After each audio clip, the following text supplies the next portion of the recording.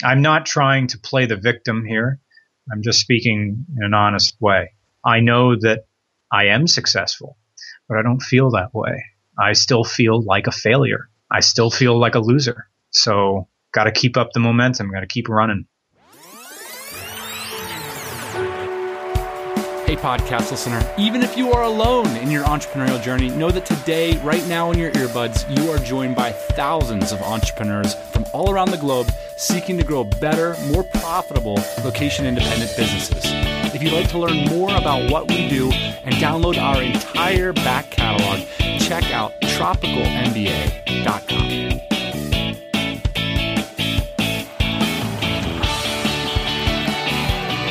Today on the show, I get to speak to someone who I've been wanting to learn more about for quite some time.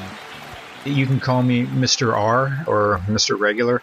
I'm still a little bit private about my real name and background, but I do have a history in radio and a degree in English literature. I am the creator, narrator, and half writer of the YouTube comedy car show called Regular Car Reviews.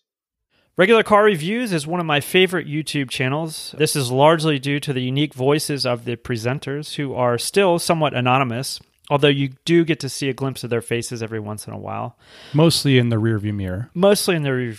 And they are Mr. Regular and the Roman. By the way, I've seen these guys' faces, and Mr. Regular joked to me about how he had a face for radio. Not true. Me and you, Dan, we have to stick to the radio. These guys, they could actually do a little camera work, I think. To give you an idea of Regular Car Reviews, here's a clip from one of their videos. If you own a luxury work truck, you own a business, and people call you boss. But if you own a Ferrari, you own multiple businesses, and people call you sir. And you don't even need to be a car person to enjoy this YouTube channel, because it's about so much more. First off, it's hilarious. Second off, he's constantly making references to movies and literature, politics, and culture. I'll tell you another thing that he makes a reference to quite often is central Pennsylvania culture. And it's kind of weaved in there in a way that it wouldn't be so obvious, right? But for somebody like you, Dan, that's from central Pennsylvania, all these jokes really hit home. But yeah, you know, Ian, from being from such an obscure place, it's really cool to find some media finally that in some ways is glamorizing, or at least showing, some of the cultural uniqueness of South Central Pennsylvania. With that said, like the last episode that we did with Patrick over at Red Kite Prayer, I don't think you need to be a car person or a bike person to understand what's going on in the show. Mr. Regular shares a lot of his insights into how he got started 4 years ago, and also what the journey's been like becoming a YouTube sensation and turning this into a business. So I hope that you stick around and hear his story.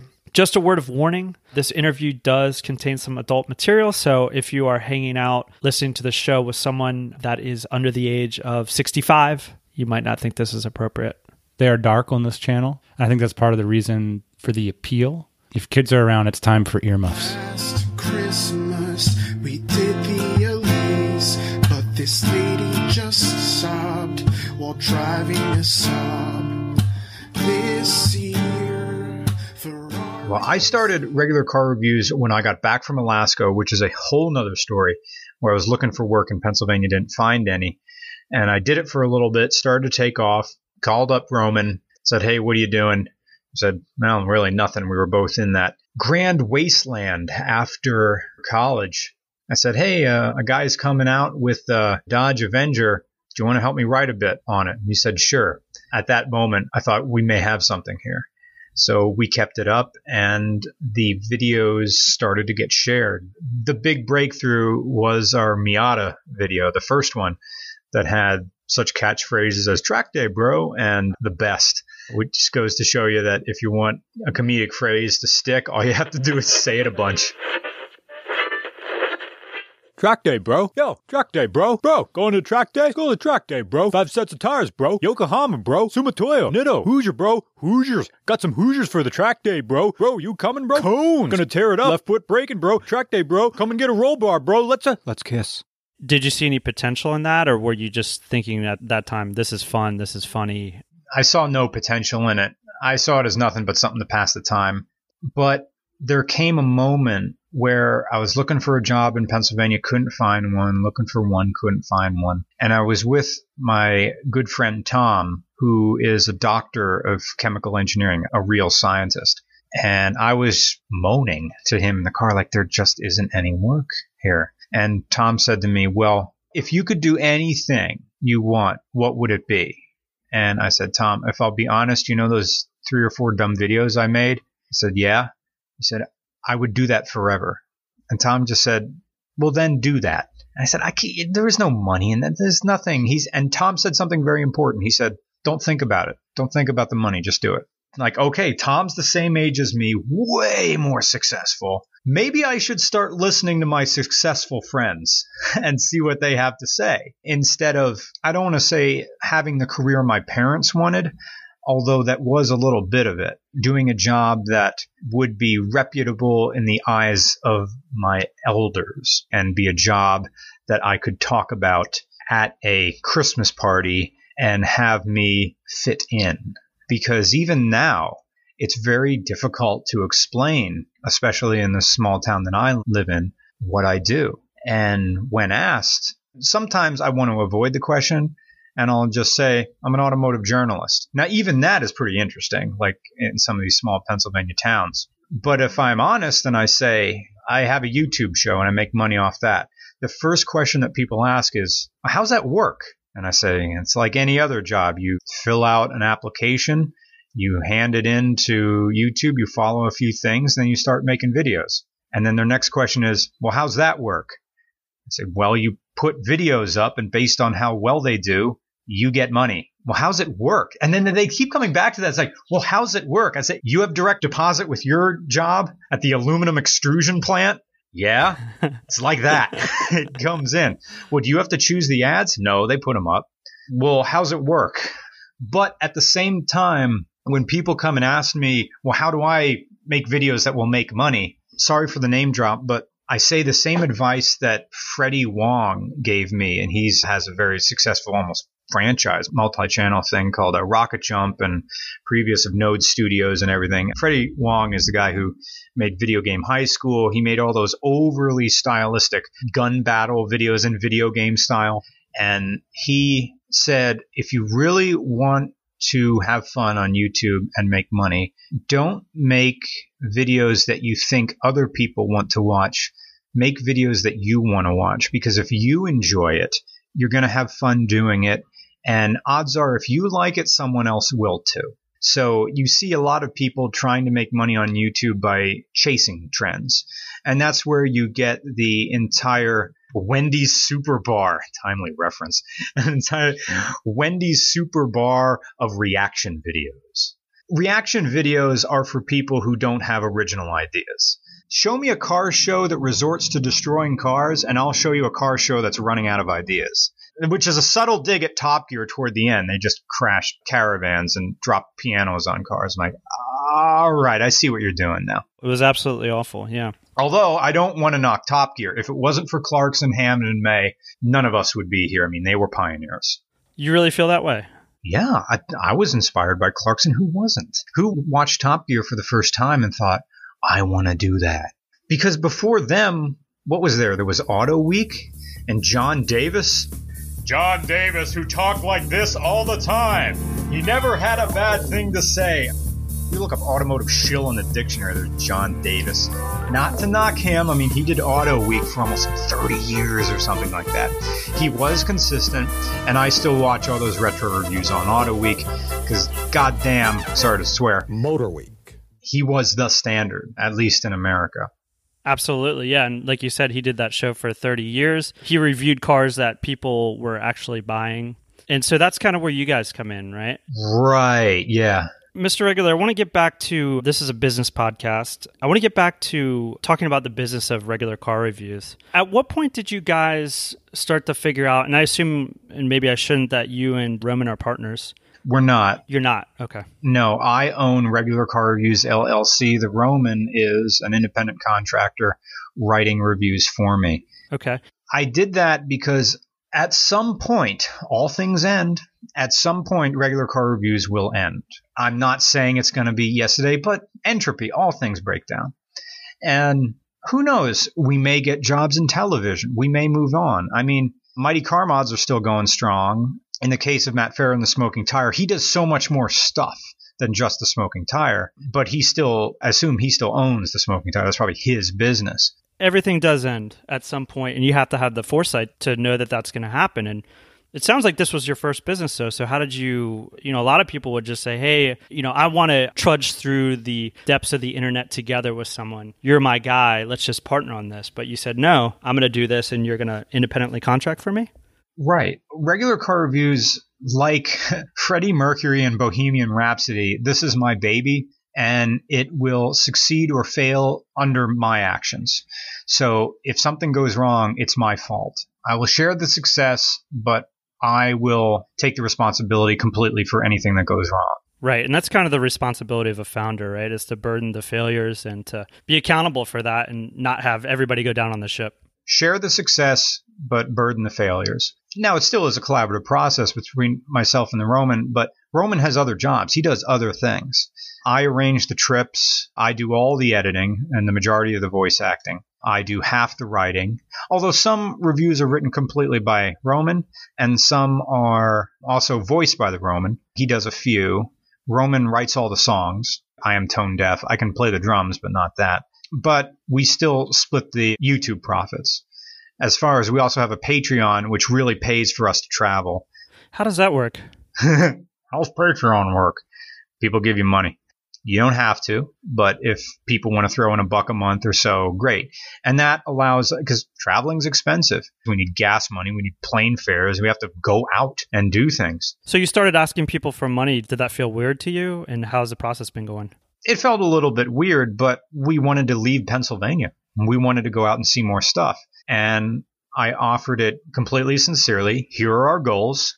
Here's what we're going to do with your money. And here's what you're going to see for your investment. You're going to be able to see us travel. You're going to see our new project car. We'll bring the car out. We'll start filming it. We're on goal 3 of 4. 3 was a Vagabond Falcon. Goal 4 is to save up and go film cars in the United Kingdom. That's going to be expensive. So in terms of the money that you guys have coming in, which is more substantial? Is it the YouTube money? Yes. Are you able to make a full-time living off that now? I'm not sure. When I quit my job and started doing regular car reviews full-time, I didn't know if living off of YouTube would succeed, especially since Roman and I split the money. Or it's just a gentleman's agreement that I pay him half of the YouTube profits. I planned doing regular car reviews as a full-time job a year before I started doing it as a full-time job, and that I saved every cent I could from my day job. And I lived like a hermit, and I didn't travel, I didn't party, I didn't even buy beer. And I saved up enough money that I could live off of, pay my rent, bills, car insurance, everything for a year. So I would have this pad saying, no matter what happens, even if we don't make a cent, I'm good for a year. On the show, we call it Runway. This is my 12-month runway. And it's been almost 2 years now. And the money that I get from YouTube, like my share of it, I haven't used for living expenses yet. I've just saved it. In the meantime, I picked up some side jobs like Road and Track and some others I can't talk about right now just because I agreed to, just some other industry stuff that I also was able to put back in my savings account. So that year-long runway is still there. In the eventual time where that runway runs out, and then I start to have to pay myself with YouTube money. And I told Roman that, look, because he still has a day job. He's making, honestly, more money than I am. And I told him, when my savings account runs dry, we may have to rethink this 50-50 split. And he says, I understand that. But as of yet, it has yet to happen. And RCR continues to grow. And that's another reason why we didn't go into partnerships, because we're good friends. But I was warned by Freddie Tavarish, another guy from Jalopnik who has had a few businesses as for himself. He says, be very careful with forming partnerships unless everything is on the level, because he says, I've seen friendships go bad. And he said, don't think of being the sole managing member or sole proprietor. Like Regular Car Reviews LLC is really registered as an S Corp, sole proprietorship. Take this in the spirit in which it's intended. Don't be afraid to be a dictator, because it is your operation and you should have the authority to say, here's what we're going to do. It's interesting to see, through these partnerships, I get to see a lot of them, how much is dictated by, call it like personal trajectory as well. So, as soon as like the Roman, I don't know if you guys have kids, but somebody has a kid or somebody moves away, things like this can almost instantly break up a partnership that really has nothing to do with the business. Right. Roman and I are still single. I'm seeing some people, but now and again. But yeah, that's another thing. You don't want a Yoko Ono coming to break up the band. Right. But eventually it's going to happen. Trust me. Eventually, yeah. I'm very interested to hear from you how the collaborative writing process happens. It seems like you guys maybe split duties on, does somebody write one complete episode or do you collaborate a lot? And how does that work get passed back and forth from each other? What normally happens is I'm filming a car and Roman will take notes. I have a pretty good memory when it comes to cars, so I will write my review based on my own memory and feelings. Roman will take care of some of the technical aspects, stuff that can be looked up. And then he will email me like a Word document of his narrative. I will take that and weave in my thoughts. Sometimes I'll edit his a little bit. His narrative comes first and mine comes in second.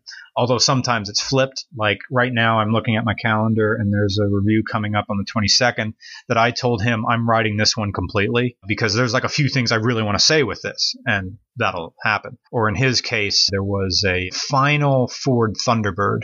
He completely wrote that one and narrated it because he has a thing for Ford Thunderbirds. Even though he doesn't drive one, he drives a Mustang. Got a car crush. It's got a shapely butt. That fox body black sheep is talk of the town. The new model also severely reduced the use of chrome. Return my treasures to me, and I myself will carry you through the gates of Valhalla. Yes, the Thunderbird Turbo Coupe followed in the same idea as the SVO Mustang, and it kind of is an SVO Mustang, except it isn't. Who's the historian in the group? Seems like it might be you. Both of us. Roman is more hip to pop culture, and what did he write his thesis on? Gosh, I can't remember. Mine's early American modernism, so like 1870 to 1910. Basically nothing that's interesting to YouTube viewers, 99% of YouTube viewers. Come on, man, that's realism. All you people, See, now we can get away from business if we get into literature. All sorts of stuff that doesn't make money. Right. As far as videos that make money, like when I review a nice car, like a fast car, like a GT500 or a Ferrari or something like that, those will be the moneymakers. I get to drive it. Ooh. So have dozens of others. Demirio's 360 is the village bicycle of Ferraris. The entire Northeast and most of Atlanta has driven her. Go watch the videos. Gotta do this. It's Christmas. All right, we're driving a Ferrari. So what do we need to know? The Ariel Atom, that was a big cha-ching because they have wider appeal to every young man when they look at car videos just like me. You don't care about your parents' car. You care about the one you can't get. Cult cars are great, but big blockbuster cars with big engines and stuff, they're the ones keeping the lights on. From what I can figure too, a lot of people find your videos, Googling, or I should say YouTubing 1994 Honda Accord review because they're looking to buy that car. Yeah, we do that by having a thumbnail on the video that just has the car, clear shot of the car, big title right on top of car, name of car, and that's an eye catcher. They just click on, oh, this one looks like a real review. And then that's what they get. Half of them leave, and then the other half, I got them for life. Where are you getting your YouTube inspiration from? Not necessarily in terms of how you guys make your videos, because I think that's very unique, but the way that you're running your YouTube business. Who are you guys talking to? Farrah told me about the big, easy-to-read thumbnail. Matt Farrah told me about that. Recently, I switched the titles. I met someone from the Cinemassacre team, Angry Video Game Nerd, if you saw those video game videos. He told me, if you want to get better search results, he said, I saw all your videos start with regular car reviews and then a colon and then the name of the car. He said, switch those. That'll bump yours up higher in search results when people are specifically looking for cars. He said, the people you're already subscribed to, don't worry about them. They're going to watch your videos no matter what. Put the name of the car first, and then in the description, make sure those words are repeated, like review. And he says in the actual description of the video, like in this video, we review the something, and then have your joke. That will help as well. Yeah, it's interesting. The world that I came from, my first product was a physical product that we were importing from China, and it landed on our doorstep, and it was $50,000, and we had this huge container, and we had to figure out how to market the product, and it wasn't going to go viral or anything like that, like regular car reviews, so we actually had to put effort behind kind of optimizing these channels like Google and Twitter and Yahoo, and at the time it was Yahoo and YouTube. But you guys have a different problem, which is, you have gone, I would say, like viral. You are a sensation, but then some of these optimizations haven't quite happened yet. So do you see them as opportunities? Has anybody ever showed you like, hey guys, here's a way to double your income from kind of optimizing your channel? Yeah, it was the same guy from Cinemasker who said, you know how most channels or videos at the end say, thanks for watching.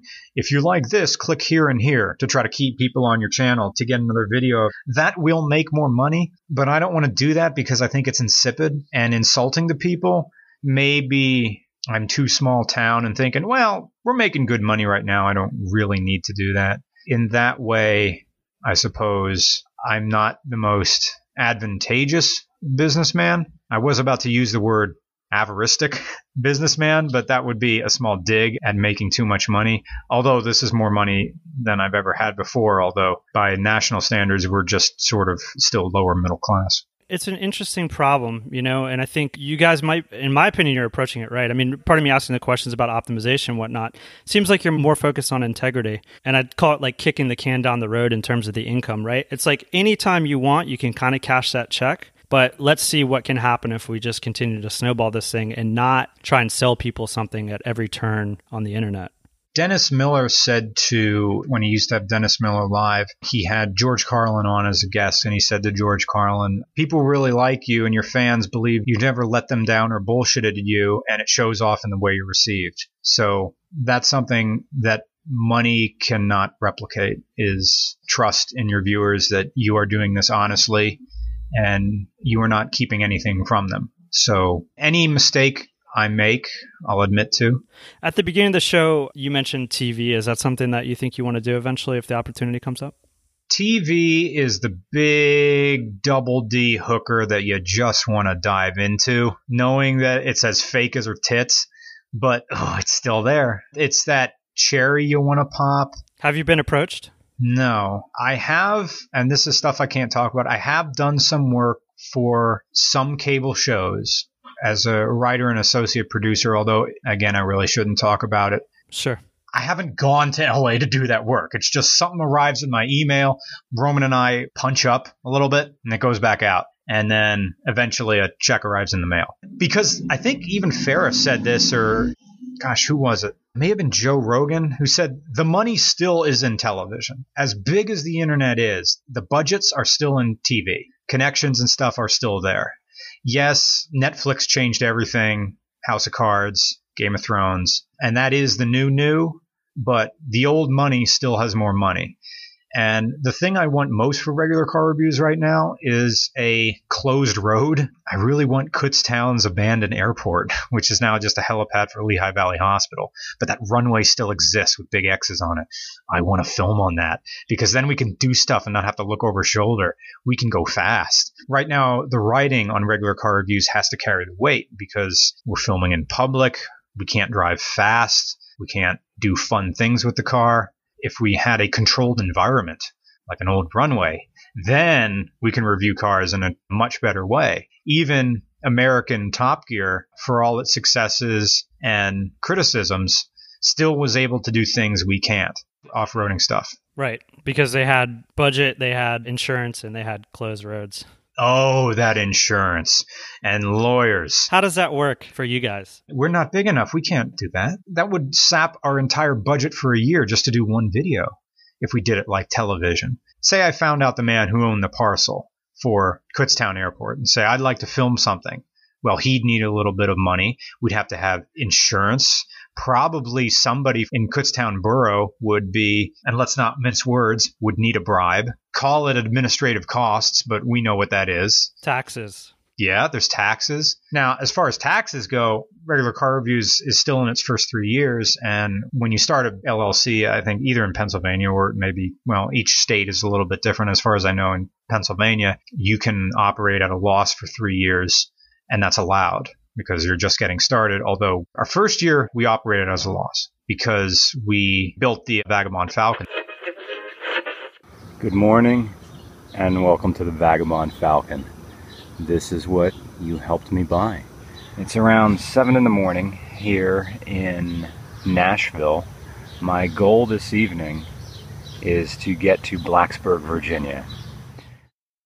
By the way, building cars on a company dime, there's nothing more that the IRS likes to see than that. It's a tricky thing, right? Because most small business owners in America, I own 3 trucks. Yeah, this boat is for taking clients out, this and that. But I guess you guys have a pretty transparent business. Not to say that you're not hiding anything or anything like that. The Vagabond Falcon is a company car, and it's going to be used as a film vehicle and a promotional asset for the show. I don't want to use something so worn out and eye-rolling as growing the brand, but it does. Since we don't show our faces, the Falcon is the face of the show. Although it has yet to appear in the background as a camera car because we're still dialing it in through testing and tuning. But you talked about transparency. I'd offer this piece of advice to anybody wanting to do YouTube as their main job. You need an accountant, because especially if you're going to have the kind of travel expenses and medium overhead that we do, like, or any car review would, hotel costs, stuff like that. I have an accountant, and the accountant office has a tax lawyer in it, and I pay them money and they do my taxes. In the event that RCR gets audited, I have all my records. Every time that business card swipes, I save that receipt and I write it down. I do it the old school way. I have the old Dome notebook. Shoebox. Shoebox is amateur hour. I have a 3-ring binder. Oh, wow. With slots in it. Every receipt goes in there chronologically. It's usually about week by week. And I put a sticky note on the inside facing out of each page that says like June 7 to 14. And all the receipts go in there. And then in the Dome notebook, there's a description and category for everything I put in. I hand that to my accountant, and she files the taxes for me, as well as my personal taxes. And does she say things like, I haven't seen it done like this since the 80s? She said she was impressed. She says using QuickBooks would be faster. Of course, this year I've went and got the Excel spreadsheet, so I can just hand her the file. That'll be easier for her than she had to input all of that by hand into her computer. So this year I just made a replica of the Dome notebook in Excel. I'm sure there's a lot easier ways to do this, but again, not a business major. Small steps. We set our fiscal year to start on January 1st. That makes it super easy. Like, what year is it? Okay, that's the first year. So we went through our first year. Cool. Everything good. Now this is our second year. So far, so good. Trying to keep expenses as low as possible. I mean, some people ask, well, what does it take to get on RCR? Drive to us. That's gas we don't have to burn. Even though the federal government allows, I think it's 57. It's in the 3-ring binder, I'm assuming. Yeah, I should go and get it. Should I go and get it? Yeah, that would be awesome. I would love to see what's in that. Here we go. July, government allows 57.5 cents per mile. That's why I drive a Honda Fit. It doesn't cost that much to drive a mile. It costs less than that. If you're on a business trip, you're logging those miles. And also, this was something I got from my dad. When you drive anywhere on business, get a receipt from your destination. Even if you only have to add 1 gallon of fuel to the tank, you have that receipt from that gas station where you were.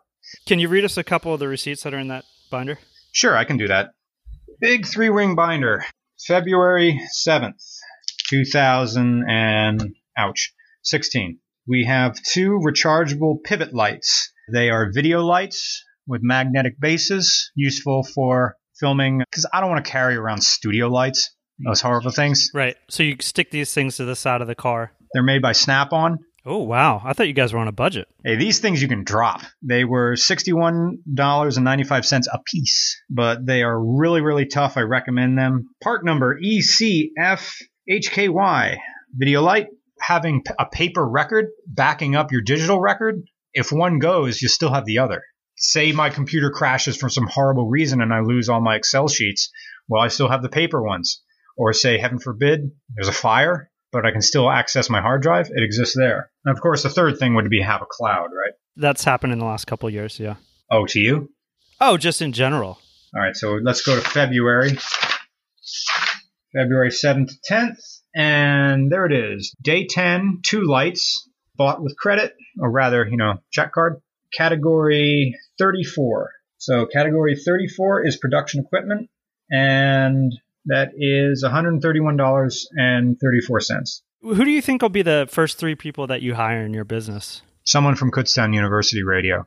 Call it nepotism if you want, but I would hire the same kind of people who helped me when I was, because the beginnings of regular car reviews and my speaking style started when I did college radio. So I know that those type of people would have mic etiquette, know how to speak on a microphone, probably would know how to write as well. At some point, first we would take an intern. Of course, that's weird because we don't have an office. It's just my apartment. Well, it's not weird. Yeah, I mean, that's what we did. So we still have this blog, The Tropical MBA. We started blogging about how our business came to be. And, soon enough, a lot of people were following that blog. And one of the most successful things that I think we've done in this organization is offer internships. And at this point, we probably offered 15 of them. And everyone's worked remotely. I mean, everyone has contributed tremendously to the growth of our business, some for free. So I think it's important not to underestimate the amount of people that are probably sitting on the edge of their chair in front of their computer, just waiting for you guys to offer something like that, for the opportunity to A, work with you, but then also B, understand the skill set that you guys are building if that's something they're interested in as well.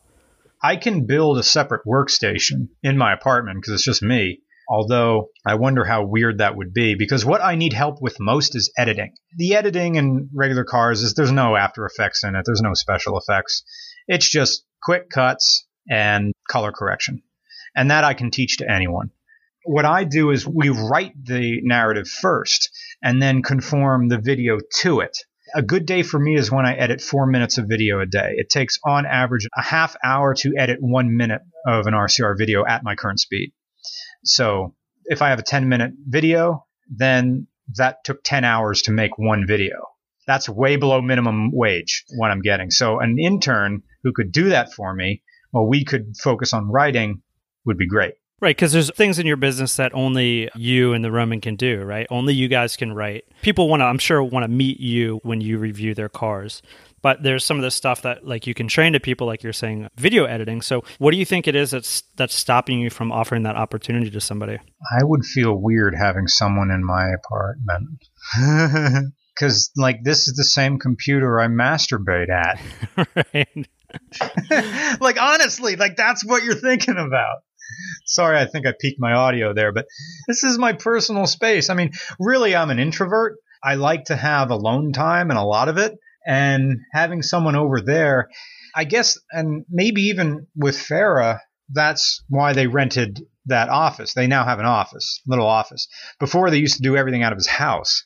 And he said it got kind of weird with people coming and going all the time. Yep, I've been there. Yeah, my apartment is a single bedroom apartment.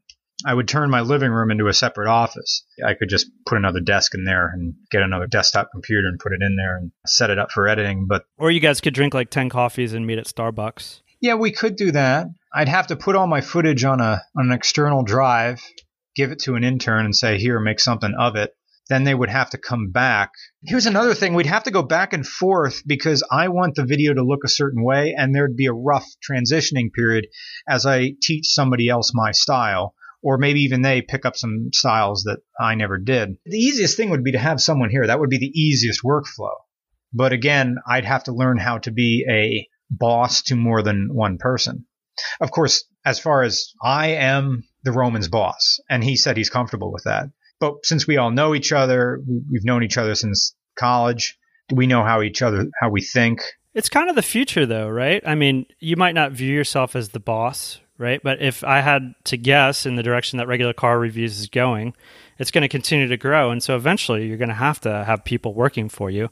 It's almost like a mental mind shift that needs to happen, I'm assuming.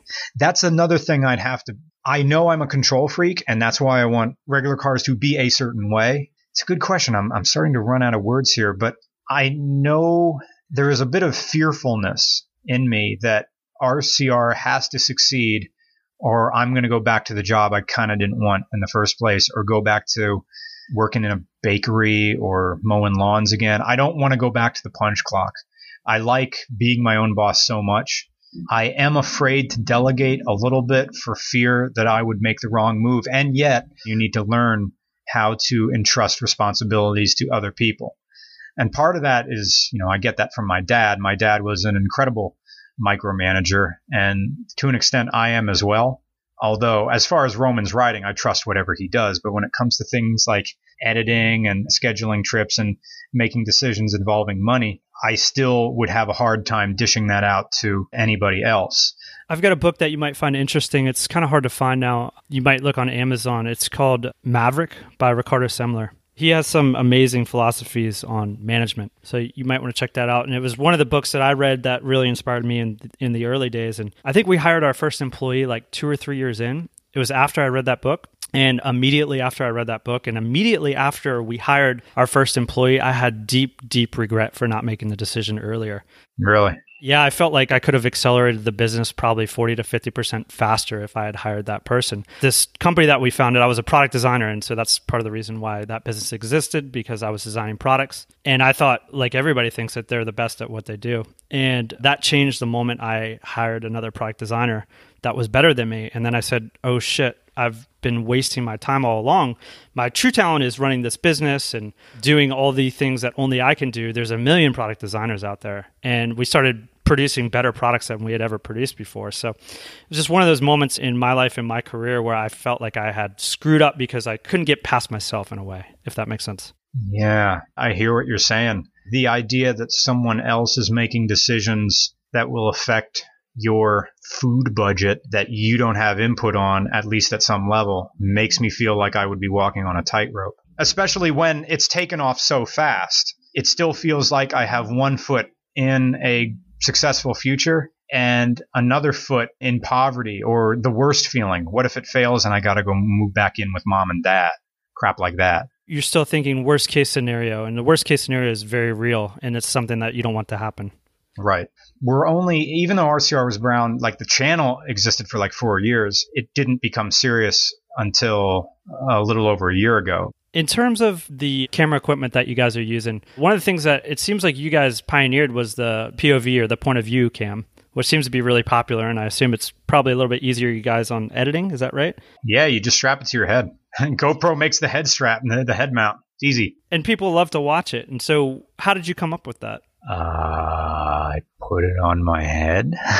Well, most people that make car videos, that's not how they make car videos. You're right. Isn't that true? They point the camera at themselves. Egos. I'm not knocking people. I mean, if you have a personality and if you are interesting, that works for you. For me, I don't care to be on camera. I don't want to be on camera. Although I still talked about television, didn't I? Yeah. You did. I probably could pull it off being on camera, but I'm a writer, really. I prefer being behind the camera. Or voice acting, which I enjoy as well. I think you said something at one time, and I don't remember where this was, and I could be paraphrasing you or misquoting you, but I think you said something like, all these car shows, they focus on the presenter and not so much on the show, and so that's why you chose to be anonymous. And also the job I had, I thought I was going to try to keep. And if I'm there on camera talking about pussy juice, I may not get hired. But that's over, right? But it's over, right? So, I mean, there is 1 or 2 videos where I do have the traditional camera on myself. They went all right, but I'm still comfortable behind the camera. There's a little bit of Half-Life and Gordon Freeman, You Become Me, as you're looking through my eyes, or rather just above my eyes, because that's where the GoPro is. Right, that makes sense. So do you think that you're always going to stay anonymous, or do you feel like this is coming to an end? I mean, on some of the videos, you're starting to show your face. Is there a lot of reasons to stay anonymous at this point for you? Personal reasons. I don't think I'm that great to look at, so I have a face for radio. That's what we say all the time, yep. I guess I'm okay. I mean, automotive journalists in general aren't pretty boys. Unless it was essential to the narrative that you see my face, you won't. The point is the car. It's not me, and like the history and the culture surrounding it. So you don't necessarily see it as part of your future. I mean, in some ways, you've built your brand around becoming anonymous and not showing your face. And also for people who just discover it, they're going to discover the majority of the videos were made when I still had the day job, when I'd blur any part of my face out. And it also makes it fun for people who meet us to say, oh, I actually saw him. There's that. I often get, when talking to people in public, it's so weird hearing this voice like right in front of me, because like any sort of radio, it's like when I first saw Garrison Keillor, like that's the face and that voice comes out. I pictured this guy with slick jet black hair and a commanding Gregory Peck chin, not another English nerd like myself. And I also can tell that my hair is thinning, like on the top, because I'm 35, so it's starting. Oh boy. I got another good 3 years before the buzzer's coming out, and I'm just going to go Chris Harris, just bzzz, and eventually just go Matt Farah. Fortunately, we live in like 2016, and it's not weird to just shave your head anymore. It's normal. Oh, I mean, back in the day, you would shave it and then, you'd have a toupee or whatever. But check this on for size. I lost my hair at like 24. Ouch. When you lose your hair at your 24, you think you're dying. Really? Like, you look in the mirror and you think, like, I might be dying right now, because who loses their hair at 24? But then you take out the clippers and it all works out. Like you said, I don't think it's too bad in 2016 to be bald. I think that you'll still probably have a popular YouTube channel and people will still like you. Thanks. You sound really worried about regular car reviews like failing at some point, but a lot of times like these failure mechanisms like happen over time, and it's like hitting a battleship with rockets, right? I mean, it's just not generally one hit. It's generally like a series of hits that's going to sink the ship. So what do you see the failure point as regular car reviews being at some point, if there is one? Stagnation. I fear running out of ideas. That's why I read as much as I do. I fear some sort of mistake I would make financially or logistically. I fear running afoul of the law, even though we do nothing wrong. I don't even speed. It's a mild form of delusions of persecution. And it also comes the way you grew up. I mean, I was a weird kid in high school, and now I'm a weird guy now. You understand early and often that you are, or I am, the other, the negative, that which deserves to be punished for being. And it builds itself into your psyche that the world will get its revenge for your happiness. I know that seems incredibly sad and morbid, but in the 90s, they threw around fag pretty regularly as a word. So you internalize it. Like, well, okay, I'm the one you can shove around and it's okay.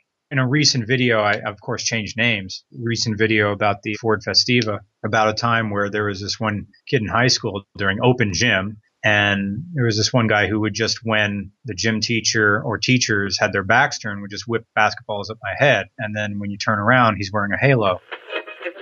Because the Festiva was small, it was mocked. Because it was slow, it was punished. Because it was cheap, it was rejected. And because it was the smallest car of its time, it was at the bottom of the totem pole. The car to be picked on constantly. A Festiva had so little clout that Kurt Fortmeyer could throw basketballs at its head in open gym and Mr. Carpenter would see it and look away.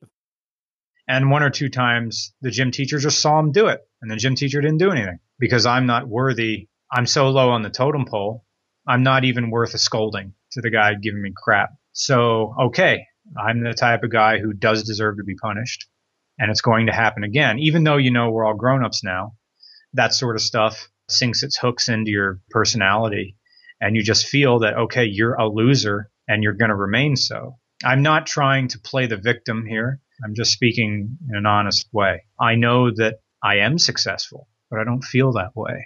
I still feel like a failure. I still feel like a loser. So got to keep up the momentum, got to keep running.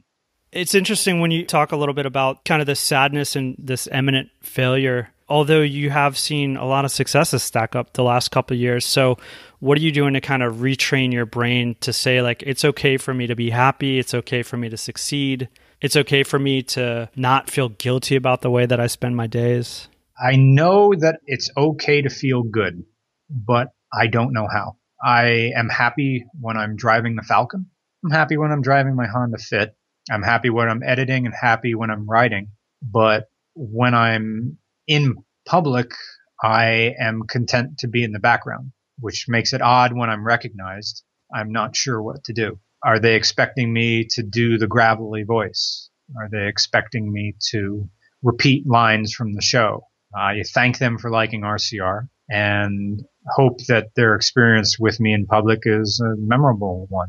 The question I have for you, though, is I remember these people in high school, too, growing up, and it's interesting to see where they've kind of developed and where they've kind of ended up. Have you seen any cases of success where people were rewarded for that behavior into their 30s? I hardly see anybody I knew. That the only people I stayed in contact with were a few people from my band and close friends from my neighborhood. It's interesting, in high school, you're friends through proximity and situation a lot of times, not so much that you like each other. And so now that, you're in your 30s, what are some of the kinds of decisions that you're making to become friends with people? Is it mostly car buffs, or do you find commonalities through other interests? Most of my friends now are related through the car world, although I still don't get out and hang out. There's only like 3 or 4 people I may go over to their houses, or I'm pedaling as hard as I can with RCR. As far as business friends, the word business to me still sounds icky. It conjures up images of a guy who did a lot of blow in college, who wants to talk about mergers and other platitudic phrases that mean nothing. Of course, that's me having a negative idea of commerce. Why do you think you're allergic to money in that way? Very good question. I don't know. I suppose I have a mental image of the local businessman, big fish in a small town with the big belly, the slick back hair, the gold rings, in a town where the biggest wheelers and dealers is the guy who owns 3 Dunkin' Donuts, because a business owner is someone who can make terrible jokes to you and you have to laugh or you may be fired. I'm speaking in terms of menial jobs. Growing up, you think the manager of McDonald's is in his Toyota Camry LE, his high roller, because he has power over you. Doesn't that tie into the way I felt during high school, being under the thumb of larger boys who were, by virtue of their muscles and good looks, were in positions of power within this small high school, and not liking how it felt, and then going into your job working at a produce market, flipping burgers, and it was more of the same. You are under the thumb of larger men and not liking how that felt. You felt there was nothing you can do but put on your apron and grin and bear it. I feared that someone involved in business only cared about what he or she could get from me and cared little about the way I felt. But at the same time, I know that to be successful in running something that makes money, your emotions should take a back seat to common sense. And I know that as well from flipping motorcycles or even buying cars. I really wanted that white 1988 AW11. I really liked the man, but his price didn't reflect the market. So I said, I'd love to buy this from you. When I went up to him, I went to eBay and just selected past auctions and like completed auctions. Like, here's what people really paid for and a Mark 1 MR2 with your mileage. Here's what people really are paying for them. He wanted 8,000. The average was 4,500 is what the average. And I say, I'll pay you a little bit more than that. I'll pay you 5. And he just sort of looked at the ground. I didn't even say sorry. I'm like, you got my number? If you want to talk more, give me a call. And that's why I'm so fearful of talking about money, because money is the ultimate indifference. It doesn't care about good or evil. Of course, like I'm psychoanalyzing myself as if money is a character and has influence, when clearly it does, even though it's an intangible thing. Alan Watts called money only a measure of wealth. It's not the real thing. It's like saying, well, we can't build this house today. We're all out of inches. For me, it's a means to an end, right? Or it can be a measurement of freedom in my sense, right? So I use my money to buy plane tickets. I use my money to buy cool, inexpensive cars that I like to drive. I use it to buy food that I like to eat, things like that. It's kind of a means to this freedom or this end. And in that way, part of the way that you're describing business is almost like you have to get over on someone to make a good business deal. Like I have to screw you in order to be good on my end. Right. That's the fear that I have. I do. Do you think that that's real? Do you think that you can come out of a business relationship with both people getting what they want? I don't know. Maybe it's being in a small town when I saw people who were successful, there was, from my perspective, conspicuous consumption on their part. They wanted you to know they had cash. Okay, here's a good example. My mom recently retired, and she bought a retirement present for herself. A 16-year-old Mercedes, a 2000 SLK 230 compressor with like 30,000 miles on it. She paid $12,000 for it. There's nothing wrong with it. It's a 2-seater red Mercedes convertible, hardtop convertible. And when I drive it, even though this thing is cheap, it's a $12,000 used car. People in $50,000 Dodge Cummins pickup trucks will look down at you, figuratively and literally, as if, oh, here comes Mr. Moneybags in his Mercedes. Comparatively speaking, the money we've spent on the Vagabond Falcon, turning that into the nice cruiser that it is, costs more than that. You know, Matt Farah said that if you buy a project car, $12,000 is the minimum you're going to spend if you're going to build up something. Either you're going to pay that up front or you're going to nickel and dime that. We went a little bit over that. And that was with 6 sponsors. The fear of losing money and the fear of failing taught me how to hustle for sponsors big time. And now I have a completely different opinion about those who build a car with sponsored parts. From a tax perspective, we didn't spend all that much on the Falcon, although I couldn't do it without the Patreon because that's what fuels RCR. That's what keeps it going. We had 6 sponsors, and Advanced Auto Parts was one of them. They gave us all the parts to rebuild that engine. We got the entire front end of the car sponsored, you know, like the double A-arms, coilovers, rack and pinion steering. And then through friends, we got a good deal on the motor, the trans, lots of the little parts. Speedway Motors was another good sponsor. So they just gave us stuff. That's me answering my own question. Those were all business deals, weren't they? Right. In exchange for promotion, all these companies gave us parts in addition to Bruce Henn's Garage, and we're all happy with the outcome. They got promotion, and I got this car. We were both happy. Last Christmas, we did the Elise, but this lady just sobbed while driving a Saab this year. That is the end of Mr. Regular. I hope it won't be the last time that we talk to him on this show. And I wanted to thank him personally for coming on and spending so much time with me talking on the phone. You know, Dan, we talked a lot longer than this podcast was, and I really enjoyed speaking with him. Great mind. With this 3-part episode series where we're talking with people who've turned passions that we share into businesses, that was the case in all 3 conversations. There was like this long off-the-record conversation, just getting to know the person. So that was like a fun part of, I guess, being a podcaster in this sense, is that we got to call these people up. I don't know, before this podcast, I never would have thought that you could reach out to this person and make that connection. So glad that you did, because it's such an amazing channel that has brought a lot of laughs into my life. So it's cool to see the story behind it. And it's also cool, you know, we ended the episode with Mr. Regular kind of talking about his ideas about what a business person is, historically speaking. And I think one of the things that we try and do on this show is provide an alternative for people that are looking to get into some kind of business, are looking to change their life through business, but not necessarily in the traditional way that you would view a business person in the past, right? Kind of stuffy, looking to get one over on somebody, wearing a suit, carrying a BlackBerry. They don't make those anymore. But there are different scripts. Exactly. And we're trying to, you know, change the vibe of the business culture. It doesn't need to be all those things anymore. In fact, a lot of the best businesses really just came from passion. They really did. People that were interested in things so much that they couldn't help but to do it. And that in and of itself is a form of leadership. It's attractive, and people want to see what you're up to when you're passionate about things. And I think a lot of times you say, instead of doing what I'm passionate about, I'm just, you know, I just got to make money. And so I'm just going to forget about the things I'm passionate about. I'm going to do what other people say. I'm going to try to cut deals, do all these things. And I think that sort of lifestyle where, you know, you sacrifice your true interest to do something different is part of the reason that I think that becomes very unattractive for people. I didn't grow up thinking like, oh yeah, I want to be one of those people who doesn't do what they really want to do. It does something completely different from that. Right. Everybody has to make compromises, but I think there's something fascinating about people that are fascinated, and that you can hear it. These guys are funny, and they love writing, and they love performing, and they love the cars that they're driving. And there's something attractive about that. Thank you again to Mr. Regular for coming on this show and being so open about his progress. And thank you, listeners, for tuning in. And we will see you next week on another episode of the Tropical MBA. Wait, we got some housekeeping to do. This is going to be posted at tropicalmba.com/RCR. That was your job this week. That's what you get paid for. Nobody goes there, do they? They go there all the time. What are you talking about? Just kidding. Ian watches this stuff. Check it out. tropicalmba.com/RCR. You can ask Ian a question there.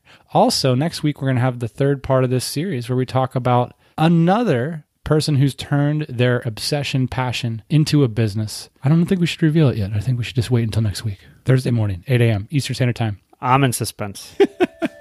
See you then. See you then.